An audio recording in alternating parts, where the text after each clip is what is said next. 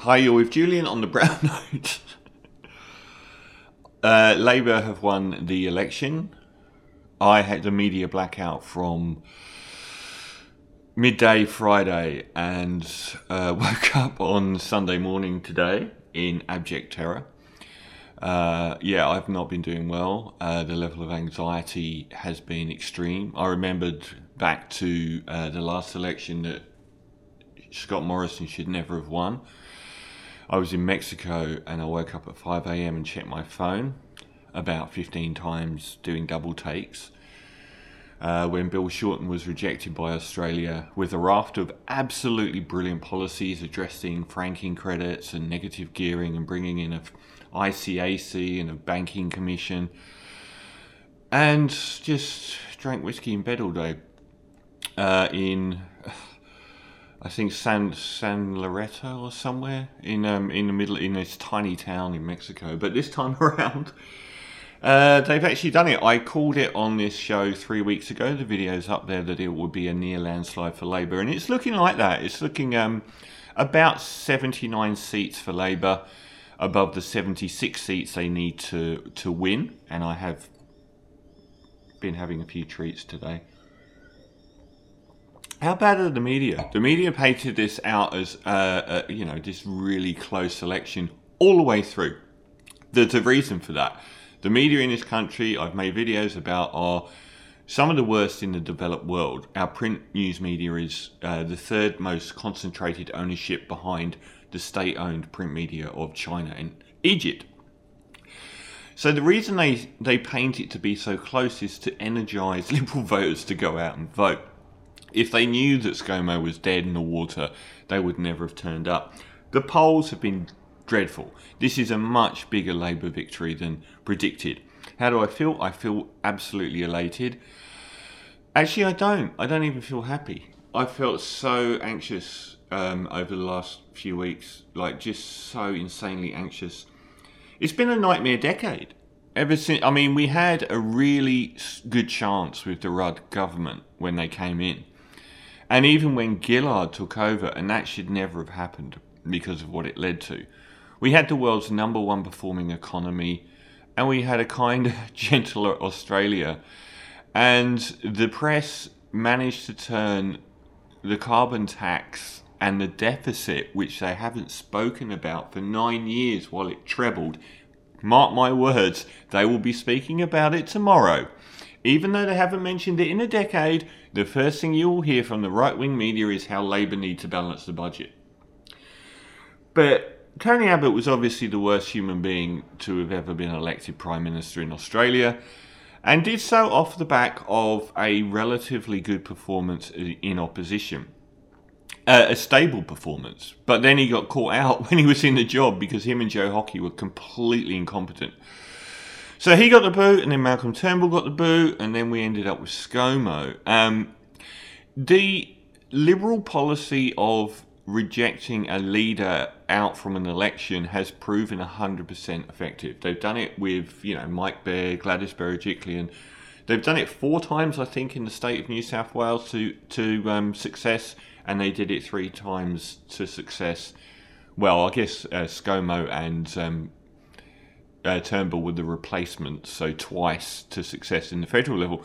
This is the first time that state of New South Wales or the federal government has actually taken a Liberal candidate to another election when he is a known quantity. And that was always going to be their biggest downfall.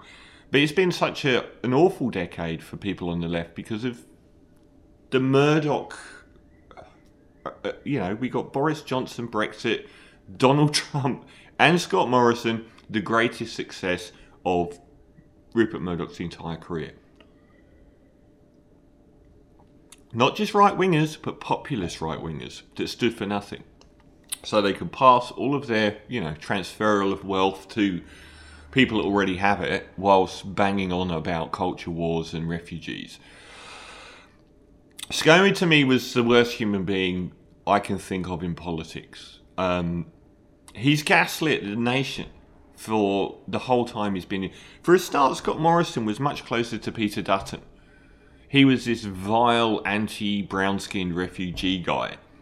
And as soon as he got a whiff that Malcolm Turnbull was going to be rolled, because he made a pact with the right of his party, who would never have trusted him at all, he changed into Scott Cam Daggy Dad. He invented this character. He was smoking on camera now. He is the liar from the Shire. He's incompetent. He's standing on the world stage when he's done things like destroy our relationship with China just for a few seconds. He's obsessed with the 24-hour news cycle. So he was trying to appease Team Trump by saying we should send weapons inspectors into China to find the cause of coronavirus. And, you know, he doesn't see, he reacts to any situation. He never planned, and he's never been able to strategically deal with things. He's a horrible person. He's a misogynist. And he oversees a government which, hopefully with the federal ICAC, or if you're a liberal, I cack my pants, coming into fruition under the Albanese government, we're going to finally see what these guys have been up to. Why are people like Peter Dutton and Angus Taylor worth hundreds of millions of dollars when they've been working full-time for the public? Peter Dutton was like a police chief, and then entered politics, and now he's worth hundreds of millions of dollars. We're going to find out a lot about these people and how much money was spent on sports rorts and car park rorts to buy votes. But there's this other side of Scott Morrison. He is a Pentecostal, which is an extreme wing, funnily enough, ironically enough, given his extreme wing of the Liberal Party has been dominant, but an extreme wing of Christianity, which is not trusted by normal Catholics and Christians and Anglicans. They believe in a couple of things: dominion theory and the Seven Mountains mandate. And those two things put them apart from the rest of Christianity, which is dominion theory is this divine right to rule. They genuinely believe that they have the right to rule. And the Seven Mountains mandate is these tenets that they should seek influence in the spheres of politics, entertainment, TV. You see them on The Voice all the time. These are genuine attempts to win over the mass public. They are a political wing of the Christian movement. And they've been really rising. And we've seen with Brian Houston, who sat in the office at the White House, who sat in John Howard's office when he was elected. God's sake. That they are very deeply involved and entrenched in politics. And with Brian Houston being kicked out of Hillsong, and now Scott Morrison, who said that Brian Houston was his mentor, being kicked out. It is a lovely day. It is. I was happy today. Happiest I've been in 10 years. Now, to put a break on that, Anthony Albanese didn't win. Anthony Albanese was being danced like a drunken dancer at a wedding to an election defeat only a year or so ago. It took all of the scandals that began with Brittany Higgins and carried on through the China crisis, the Facebook debacle, and an unending stream of misogynist scandals, to lose him the election. Albanese's small target policy did not win a single vote. There was this fear, as with Labour, every single time that they lose an election like they did with Bill Shorten, that they need to stand as close to the left of the Liberal Party or the Tory Party, whichever country you're in, as possible, and abandon all policies. And the right-wing media will hammer Albanese saying, this is why you won. It isn't because you abandoned the culture wars. That's garbage. They won because Scott Morrison was on the nose for over a year and a half. Every few weeks, he was in the public eye being trashed, his ministers being trashed. You know, how many sexism scandals were there? Every single time he poked his head above, the bushfires, Grace Tame, Brittany Higgins, the COVID response was going in his favour until we actually didn't do it by luck and we got crucified. And that was a real nail in the coffin for him. So Albanese didn't win by representing a very small target. And the people in the right-wing media, the Joe Hildebrands, will tell him abandoning the culture wars won you the selection. He could have been Bill Shorten. He just wasn't ScoMo wasn't a clean skin this time. He wasn't a newbie. Everyone knew who he was. Everyone hated him. I'm sad that Labour have won with no policy platform. The most important policy platform they have is the ICAC now. And I hope that they can build on it. This time around, make no bones about it, women won this. Scott Morrison has put women offside so much. Look at the independents. How many of them are strong independent women? They turned on Morrison. Now, the right wing are saying, oh no, these independents, they're greenies, they're lefties, they're feminists. Good. I hope they are. I kind of feel like they're just kind of liberals. Liberals that believe in climate change and same-sex marriage. But I hope that they are going to follow through on that. Good luck. I mean, I live on the Northern Beaches. We had Mike Baird, Tony Abbott, old acid drop, and now we're liberal free. Jason Falinski lost. Sally Stiegel won as well. We don't have the Liberals on the Northern Beaches.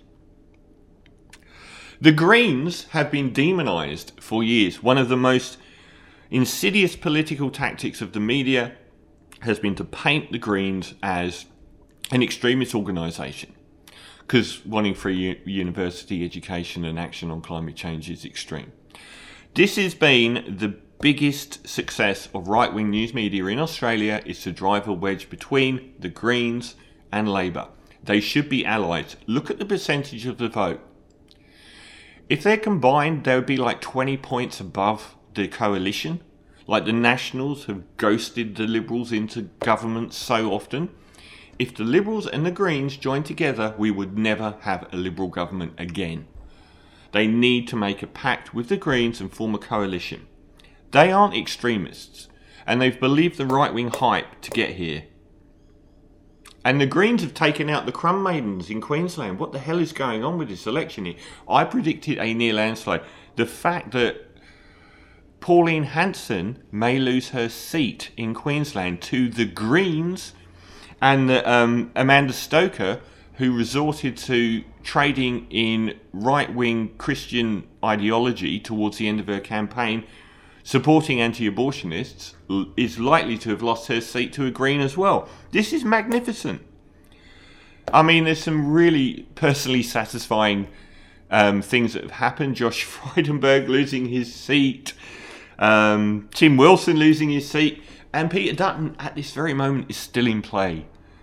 Please, baby Jesus, I'll only ask you for one more thing. Now, what's going to happen is very interesting, because the only reason that the Liberals got in with Malcolm Turnbull is that the public had turned on that hard populist right, even back then. Yet they have wielded control of the party. They coasted through on Malcolm Turnbull being a kinder, gentler Liberal. But they now are going to react to Scott Morrison losing by claiming that he was too far left and that it's only the populist right that can save the Liberal Party. This will be an implosion in the Liberal Party, make no bones about it. They are going to go through some very soul-searching years, because the hard right are going to take over. Frydenberg's out. I mean, they call him a moderate. He is a moderate, not compared to people that are moderate, but compared to people that are hard right. The hard right will take over and they're going to become unelectable. I mean, this whole belief that this populism is actually a winner with the public has been proven false. Because how well did the anti-vax, anti-lockdown movement do this election? They didn't win a single seat. One of the most satisfying things is seeing One Nation and Clive Palmer's United Australia Party, the biggest liars this election, by claiming that they were after the Liberals and Labour equally, and then preferencing the Liberals, aren't going to win a single seat. Fingers crossed for Pauline. That proves like how much has the anti-vax movement and the anti-lockdown protests dominated politics in the last 2 years doesn't equate to a single seat. I guess these people don't really represent many people at all. And another great repudiation this election has been the repudiation of the Murdoch press. The Murdoch press went after Dan Andrews in Victoria for the last 2 years with some of the most biased, vicious reporting ever, and the Liberals have been booted from Victoria. Nearly completely booted out. Dan Andrews is going to win by an increased majority later this year. The public rejected the Murdoch press. I think 23 elections in a row the Murdoch press have said you must vote Liberal. They rejected them across the board. Even the Channel 9 owned Sydney Morning Herald came out 2 elections in a row, even though they've supported the Liberals and Scott Morrison through people like David Crowe and Peter Hartcher a lot. Those 2 men actually turned on him during this election. So the public have rejected the Murdoch press massively. And now we get a federal ICAC. Now this is huge because anyone can look at this current government. The New York Times ran an editorial 2 days ago calling out the government of Australia for its level of corruption and pork barrelling. This is widely known. And now we're going to find out what exactly has gone on. And we saw with the Banking Royal Commission, there's no point in having it if the Liberals are in power, because they just won't act on anything that happens. So this has been a wonderful day. Absolutely beautiful Sunday, even though it's raining. Penny Wong is our foreign minister, possibly the biggest trade up of any portfolio in Australian political history. Penny is now in the government where she should be. Penny should be taking over next time around. The first gay Asian Prime Minister of Australia. Everyone knows she is the most competent and intelligent politician in this country. I can't wait. But Anthony Albanese, criticised for his ability to campaign by me often, and lucky that Scott Morrison is a calamity balloon that has gone through a 1.5 years of unending scandal where he couldn't even call an election despite wanting to trade in his COVID pass that he got by luck. He's a good man. I mean, I hated the fact that they've abandoned their policies on franking credits, negative gearing, tax breaks for the wealthy. These are essential things for Labor to get back to reshape this country into being affordable for the average person to buy their own bloody home for once.